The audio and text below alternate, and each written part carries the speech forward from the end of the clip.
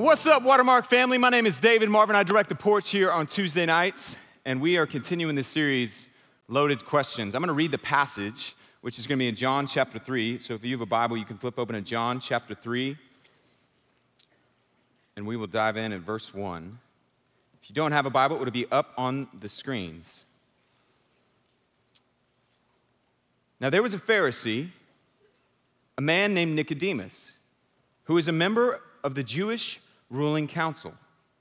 He came to Jesus at night and said, "Rabbi, we know that you are a teacher who has come from God, for no one could perform the signs you are doing if God were not with him."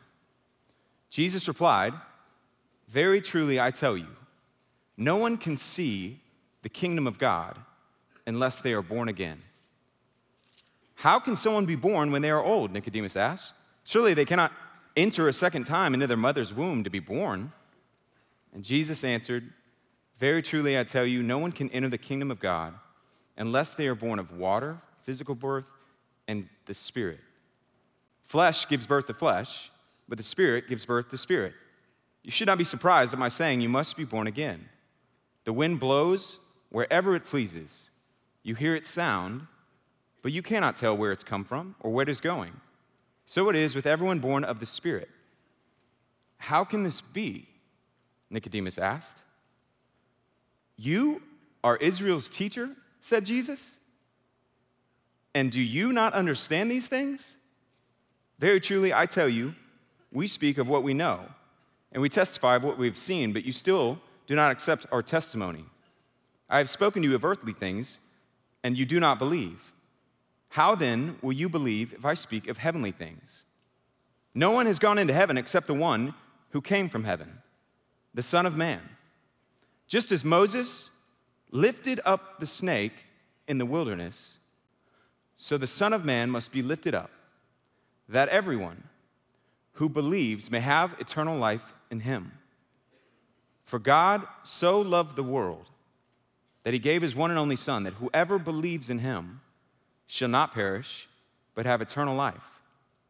For God did not send his Son into the world to condemn the world, but to save the world through him." As I said, we are continuing this series, Loaded Questions, looking at questions that Jesus asked that were loaded. And the question today is a question that he frames towards this religious leader. Do you not understand these things? The way that God works, the way that eternal life is something that you can know you have. Do you not understand?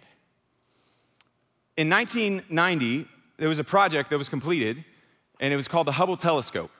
Now, the Hubble Telescope is something that probably a lot of us heard about in school, or you have some vague memory of, and it's a telescope that's up there. But some interesting facts about it: it's about the size of a school bus. It's by far the most famous telescope that's ever been created, and when it was launched, it cost about $1.5 billion in order to create and go up into space and give man the ability to see our world accurately from space on demand and to see the universe around us and images to be captured and sent back to Earth. Now, there was a problem. When it was launched, it went up into space and they received the very first images from the Hubble telescope, which has got to be an exciting thing. We're finally going to see, and the images that they looked at were all blurry. Someone had wrongly calibrated the lenses. Now, that's a bad day if you're that guy that's responsible, whoever it was, that Carl, and that they sent back to Earth, and this $1.5 billion project seemed like it was a total bust, that the Hubble telescope needed glasses. And the people behind it came up with an idea. They knew that they couldn't bring it back down to Earth. It would cost too much and cause damage to the telescope. And to create another one would be an enormous expense. So they decided, we will create corrective lenses, giant contacts that we will send an astronaut into space, and they will attach on the outside of the Hubble telescope. And it worked. And they sent back the images after doing so, and they were crystal clear. I mean, 20/20 vision on steroids that the Earth could be seen at. Breathtaking. Now, what does that have to do with this conversation that Jesus has with this religious person? Well, Jesus is attempting to end this conversation put corrective lenses on a man who had a flawed vision of what God was like, of who he was, of how eternal life could be experienced, and even this life, that Jesus was trying to give him a clear perspective on what is true, on reality. And throughout the conversation, he's correcting and saying, do you not understand these things? That's not how it works at all. To a man who devoted his life to religion and God, as we're going to see.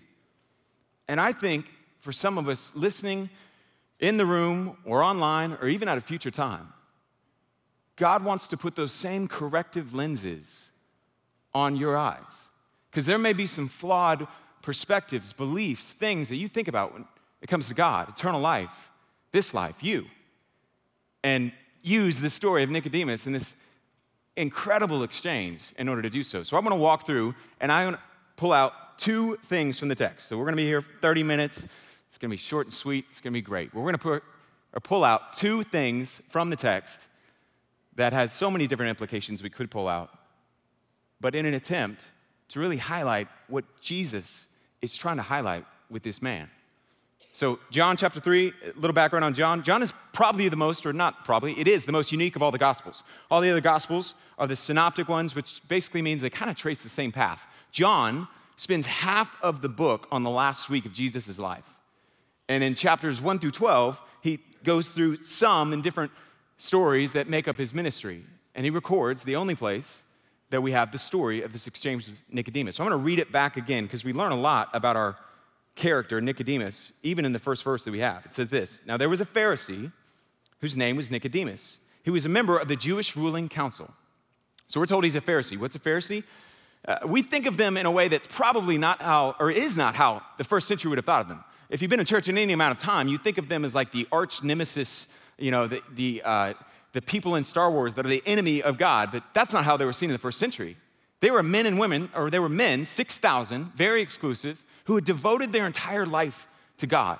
That they followed the law, and they thought, man, following the law is a good thing, so let's take that and make it a great thing by following and adding additional laws. They had memorized the first 5 books of the Bible. Now, that may be something that most of you have done, but my guess is, for most of us, let alone reading through the first 5 books of the Bible, Genesis, Exodus, Leviticus, some of us have already, our Bible reading plan has gone out the window when we hit that book. And these men memorized it. So he was incredibly religious. He was a member of the Jewish ruling council. What is that? Well, when Rome took over Judea, they didn't quite know what to do with the Jewish people. They were unique. They believed in one God, which was unique at that time.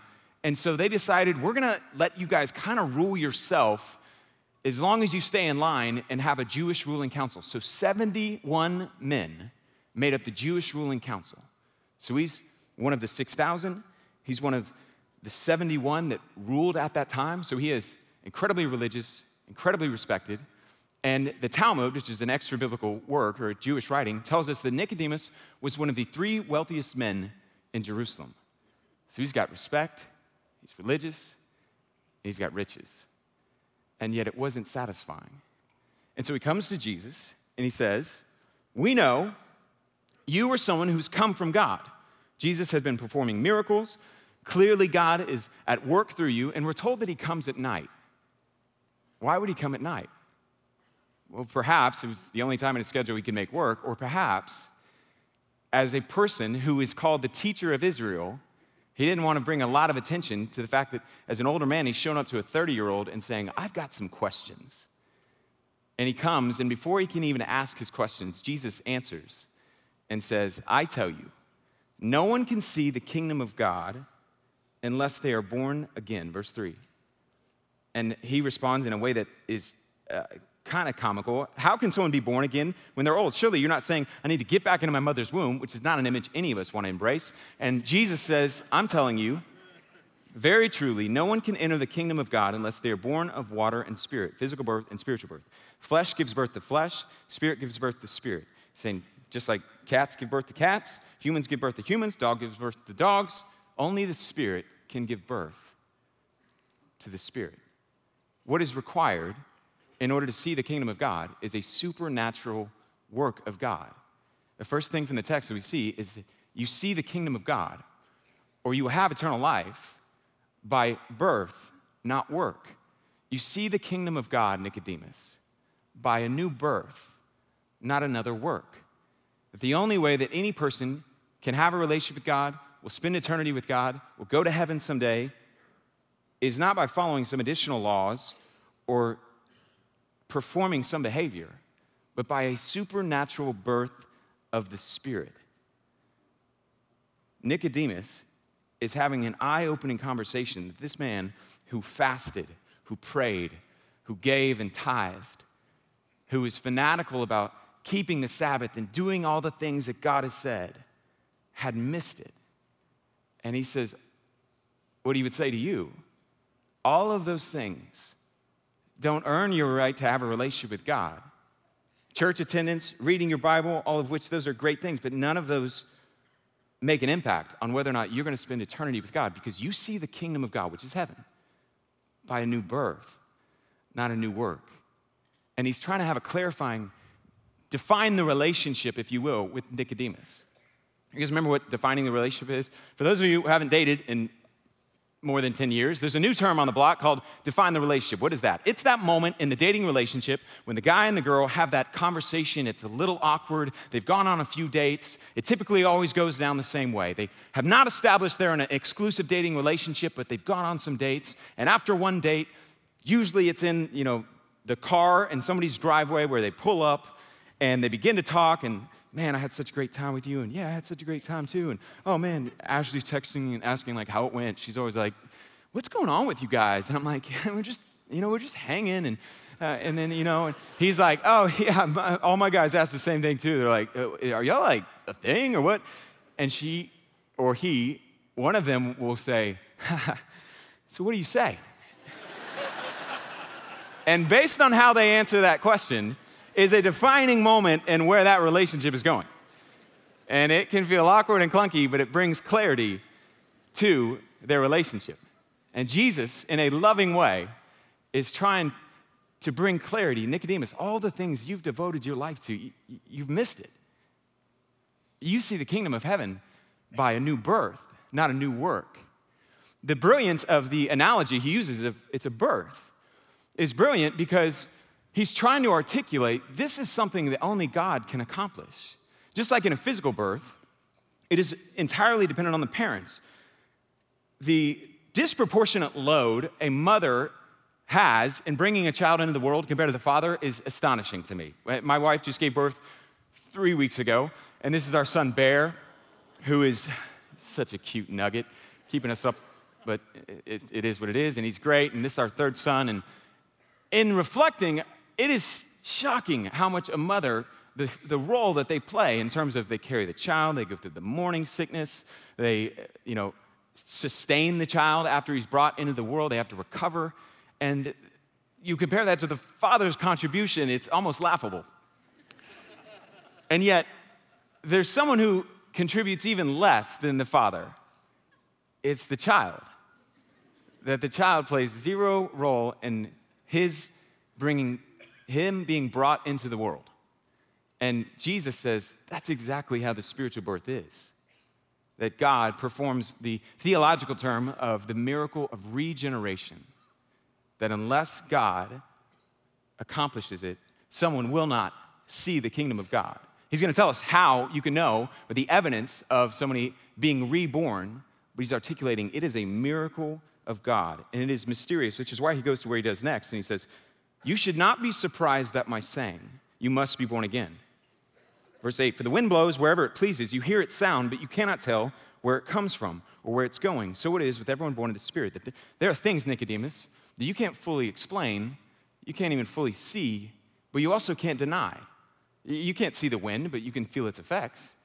And when it comes to the kingdom of God, you can't always see the regeneration happen in a moment, but it's clear its effects on someone's life because they have been reborn, because you see the kingdom of God by a new birth, not a new work. And then he answers, or he gives us our question, the loaded question, where Nicodemus says, how can this be? And he says, you are Israel's teacher, and you do not understand these things? Which is like, do you even lift, bro? You are the guy that everyone listens to the podcast?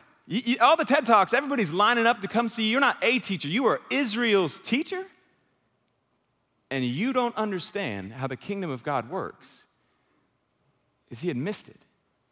And a lot of people in church, maybe here today, maybe that grow up and spend years in church, don't understand these things. They have bought the idea that, you know what?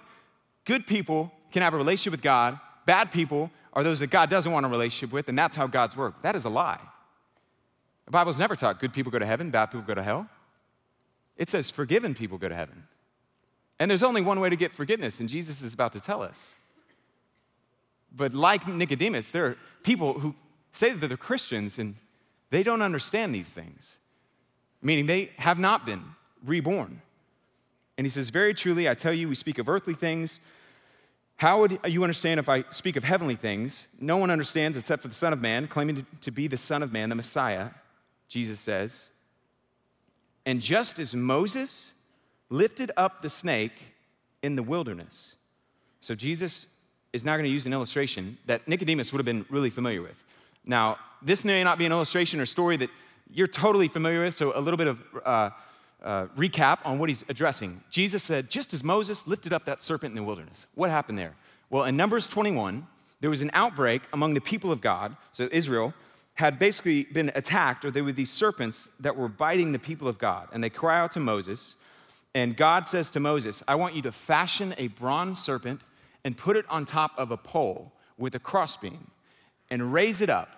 And everyone who looks at that serpent who's been bit will live. It was a picture of what sin and the infection that sin does through that venom, and everyone who looks at God's provision will live. In fact, here's a picture of it.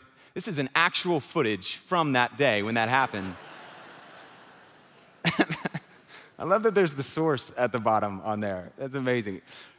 Where Moses erected up and everyone lived. And it's kind of a random story. And Jesus says, just as those who looked at the serpent that was lifted up were saved, so the Son of Man, verse 15, must be lifted up, that everyone who believes may have eternal life in him. So the Son of Man must be lifted up. Now, if I'm Nicodemus, I am confused. We read that and we see some parallels and we understand it because we are this side of the cross. But Nicodemus is going like a serpent lifted up. And did you just say everyone who believes? There's two things that jump out of that. Everyone? There was a perspective in that day that God's heart was primarily for the Jewish people. That, he had some love for the world, but it was really the Jews that God was all about. That when it came to God's perspective on the world, he was like, give me a J, give me an E, give me a W, let's go Jews. And Nicodemus is hearing everyone who believes, not everyone who behaves, will have eternal life. And the Apostle John, who's writing the Gospel of John, it's as though he steps out of the story to emphasize to his audience what Jesus is saying. He's telling the story and the dialogue, and it's as though he goes, let me just punctuate what Jesus just said. And he writes a verse that he had no idea would reverberate through the halls of history since it was penned. 26 words that would make up the most famous sentence in existence. A sentence that would be placed on the bottom of In-N-Out cups, on the eye black of football players, on the bottom of Forever 21 bags, which is quite a shocker. Who knew that? And all over the place. And he would pen and emphasize, for God so loved the world that he gave his one and only Son, that whoever believes in or trusts in him shall not perish, but have eternal life. And John is saying, let me tell you exactly what God is doing. He so loved the world. In other words, what motivated God to lay down his life, to give his life on behalf of humanity, to provide a savior for humanity was not, oh, there's a bunch of people that really love me. It was that God really loved people. People that loved him, people that didn't love him, and that moved him to give his life to be lifted up so that any person who puts their trust in him will have eternal life. In other words, he gives us the evidence of what it looks like to be reborn. It involves a new belief of trusting in Jesus as the payment for their sin or as their Savior. The second idea that he emphasizes is those who see Jesus as their Savior are reborn. Those who see Jesus as their Savior, as the payment for their sins on the cross, are those who are reborn. And John uses a really interesting Greek phrase. The first time in all of Greek literature that this phrase is used is here. It's the phrase believes in or trusts in. In other words, there's lots of other places it says trusts that, believes that. And John says, no, it's anyone who puts their trust in Jesus and what he did on the cross as the payment for their sin has been extended forgiveness and been reborn. The evidence of someone having the new birth is that they have said, Jesus, you're the payment for my sin on the cross. Everything that I did was paid for. I'm not a good enough person to ever be able to earn my way to God, but you laid down your life for me. And I receive that. I accept that, which means I accept nothing I could do would get me in relationship with you. And it's only through what you've accomplished that I can have eternal life. Because those who see Jesus as the Savior are reborn.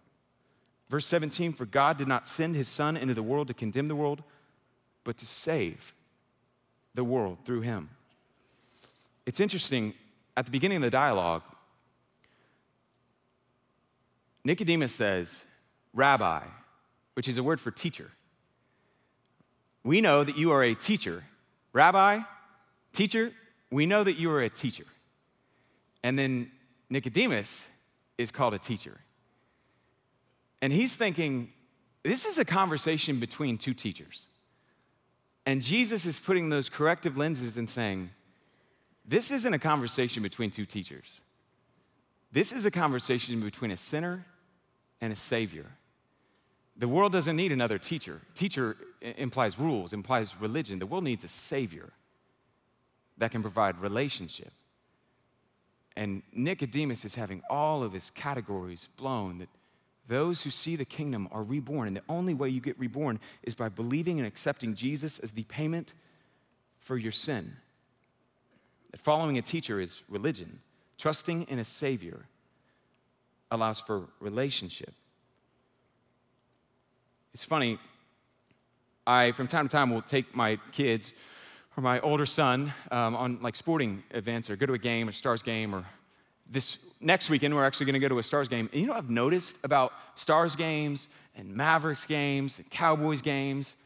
Every time you get to the door and want to go in, they ask you for something. They say, can I see your ticket? And it's bizarre that every time that I've attempted to say, well, I don't have a ticket, but I'm a really nice person. I pay my taxes, never cheated on my wife. I try to read my Bible and, give to charity. They always say, okay, I need to see your ticket. And if I go, I know, I just told you I don't have a ticket, but I read my Bible, I pay my taxes, I try to give to church, I need your ticket. Because they know it doesn't work like that. And in a very real sense, when it comes to seeing the kingdom of God, as foolish as it would be to give your resume to the ticket clerk at a sports game, it is to stand before God and say, but I'm a good person, and I've tried to read my Bible, or I try to not cheat on my spouse, and I give out money when I see somebody homeless there. It doesn't work like that. The only way that anyone sees the kingdom of God is by receiving Jesus as their Savior. And here's where that analogy of that ticket breaks down. Because the ticket, once you get inside of the sporting events, it's worthless. It's just good for getting you in. And Jesus is so much more than that. He's not just good for transportation to heaven. When you trust in him, it leads to transformation in this life, that he's not a ticket, he's a king. And he begins to rule and change and save. And Jesus is telling Nicodemus, you've spent your whole life thinking the Bible teaches, behave, and you'll have a relationship with God. And you've bought a lie. The Bible teaches there is only one way to see the kingdom, and it is by receiving a Savior, that you and I cannot save ourselves. And all the stories and all the memorized verses and everything you've done, Nicodemus, and you missed it. You don't understand these things. My son, last 4th of July, was given the chance to do, for the first time in his life, you can stay up as late as you want, and intentionally. And so we stayed up and allowed him to stay up and just crush snow cones and candy and all this different stuff and watch the fireworks. And so here's us watching the fireworks, 4th of July, on the back porch. He's just like on level 10 excitement right now. And the fireworks end, and he's so ecstatic, as a 5-year-old is, because he's like, I've never seen this time of the day before. And he says, this is the second greatest holiday of my life. And I was like, that is so precise. And I'm curious, what's the greatest holiday? And he says, oh, Easter, definitely Easter. And at that moment, I'm like, oh man, I need to do parenting classes. That's right, it is. Easter, the greatest day in human history. Jesus came back alive, changed everything. Yes. Why? And he goes, and I'm expecting him to say something about Jesus. He goes, oh, I just like the name Easter. East and It's a pretty fun name. And I was like, oh man. Cancel the parenting classes. You don't understand what happened. And when you're 5, it's funny. But when you're 25 or 35 or maybe 55, and you don't understand the significance and the point and the meaning of what happened at Easter, which is the point of Jesus being lifted up, it's tragic. And Nicodemus had spent his entire life studying the scriptures, reading, and he had missed it. Now, I want to show you quickly how the story of Nicodemus ends. And there's some indication that maybe he didn't always miss it. But regardless, more important is that you don't have to miss it. And by the progression of his life, so the conversation happens and Nicodemus goes back to living his life as a Pharisee. And you fast forward in John chapter 7, and we're told that there was this religious ruling group. Remember, Nicodemus was a part of that. And they began to go, Jesus is healing people on the Sabbath. We have to arrest him and put a stop to this Galilean miracle man. Send the temple guards to go arrest Jesus. And Jesus is at this festival. It's called the Feast of Booths. Basically, it's, I think, the state fair, and everyone's around. And they send the temple guards. And the temple guards come back to the Pharisees and the religious leaders, of which Nicodemus was one. And they go, why didn't you arrest him? And they were basically like, oh, we've never heard anybody speak this way. It's so powerful. They were like, you listened to a sermon? And they're like, yeah, it was amazing, actually. Gary gave his life to Jesus. And that didn't happen. That's not in there. Point being, and in the midst of the conversation, the rulers say, he must be stopped. And Nicodemus stands up and says, does our law say that we can arrest someone without reasonable cause? He stands up for Jesus. Now, a few chapters later, Jesus continues to work miracles, and by John 11, he raises a man from the dead, and his popularity just explodes. And the religious ruling group, remember that 70 men that Nicodemus was on, says he must be stopped. And they send the temple guard once again with Judas. And they find Jesus in a garden praying. And they arrest him. And they bring him back, and they hold an illegal trial with the Jewish ruling council, of which Nicodemus was present and a part. And they take him and say he's guilty, he deserves to be killed. And they take him to Pilate because the Jews couldn't inflict or carry out capital punishment. but Pilate could. And so they take him to Pilate, and Pilate's this Roman governor. He's like, why are you in front of me? They claim that you claim to want an insurrection or something. Are you the king of the Jews, Jesus? And Jesus says, my kingdom is not of this world. Pilate says, this guy may be crazy, but he doesn't deserve to die. And he tries to dismiss and let Jesus go. And the Jewish religious rulers, of which Nicodemus was associated and a part of, we're told, began to incite a crowd and say in John chapter 19, Pilate tried to set Jesus free, but the Jewish leaders kept shouting, if you let this man go, you are no friend of Caesar. Anyone who claims to be a king opposes Caesar. And the Jewish leaders get the crowd to say, crucify, crucify, crucify him. And if you're Nicodemus and you're watching all of this happen, you've got to be thinking, there's no way this is real. Crucify him? What has he done? Raised someone to life? Given sight to people who are blind? Allowed lame people to walk? You crucified the worst of the worst criminals. In that day, crucifixion wasn't something just handed out for somebody who robbed the local grocery store. It was handed to people who were murderers. Crucify. And Pilate again tries to let him go, but eventually the crowd was overwhelming, and Pilate doesn't care, so he's like, fine, let him be crucified. And he's led away to be crucified. And on that hill, it's Nicodemus, people surrounding as this famous person who had just raised somebody from the dead is about to be killed. And maybe he's looking through the crowd, and all he sees is the backs of heads. And they're at Calvary, and all he can see is just a big group of people, these kind of two criminals crucified. And then over the crowd,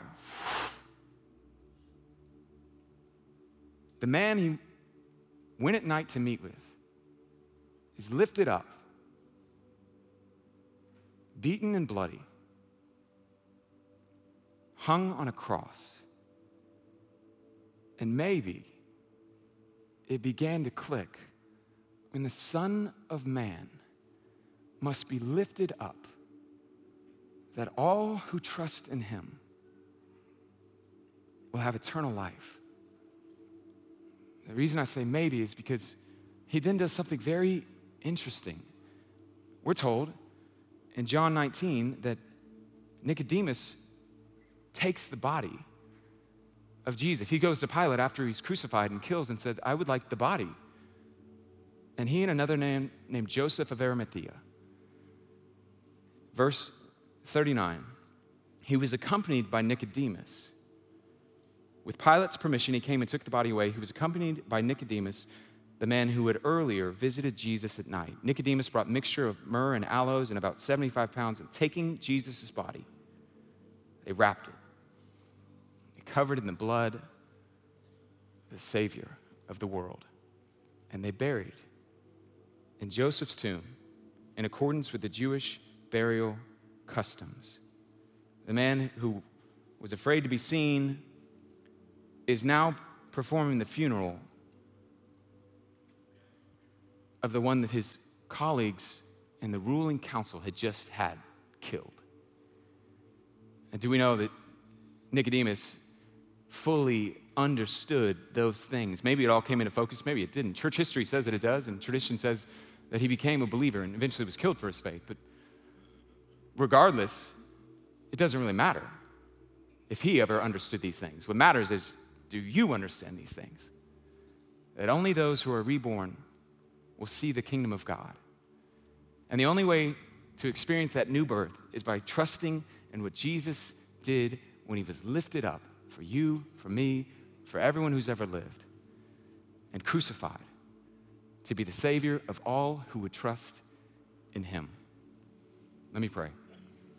Father, I thank you for the incredible story and dialogue and exchange in ways that you work. And I thank you that whether we know if Nicodemus eventually came to that place or not, we can know that we have come to that place by trusting in what you did on that cross and understanding that you came to live the life we couldn't and die the death that we should have out of your overflowing, amazing love. I pray that anyone who's not accepted, received, experienced that new birth, that right now, by your Spirit, you would do what only you could do and allow them to trust in Jesus as the Savior and payment for their sin, who was lifted up for them and 3 days later rose again. We worship you now in song. Amen.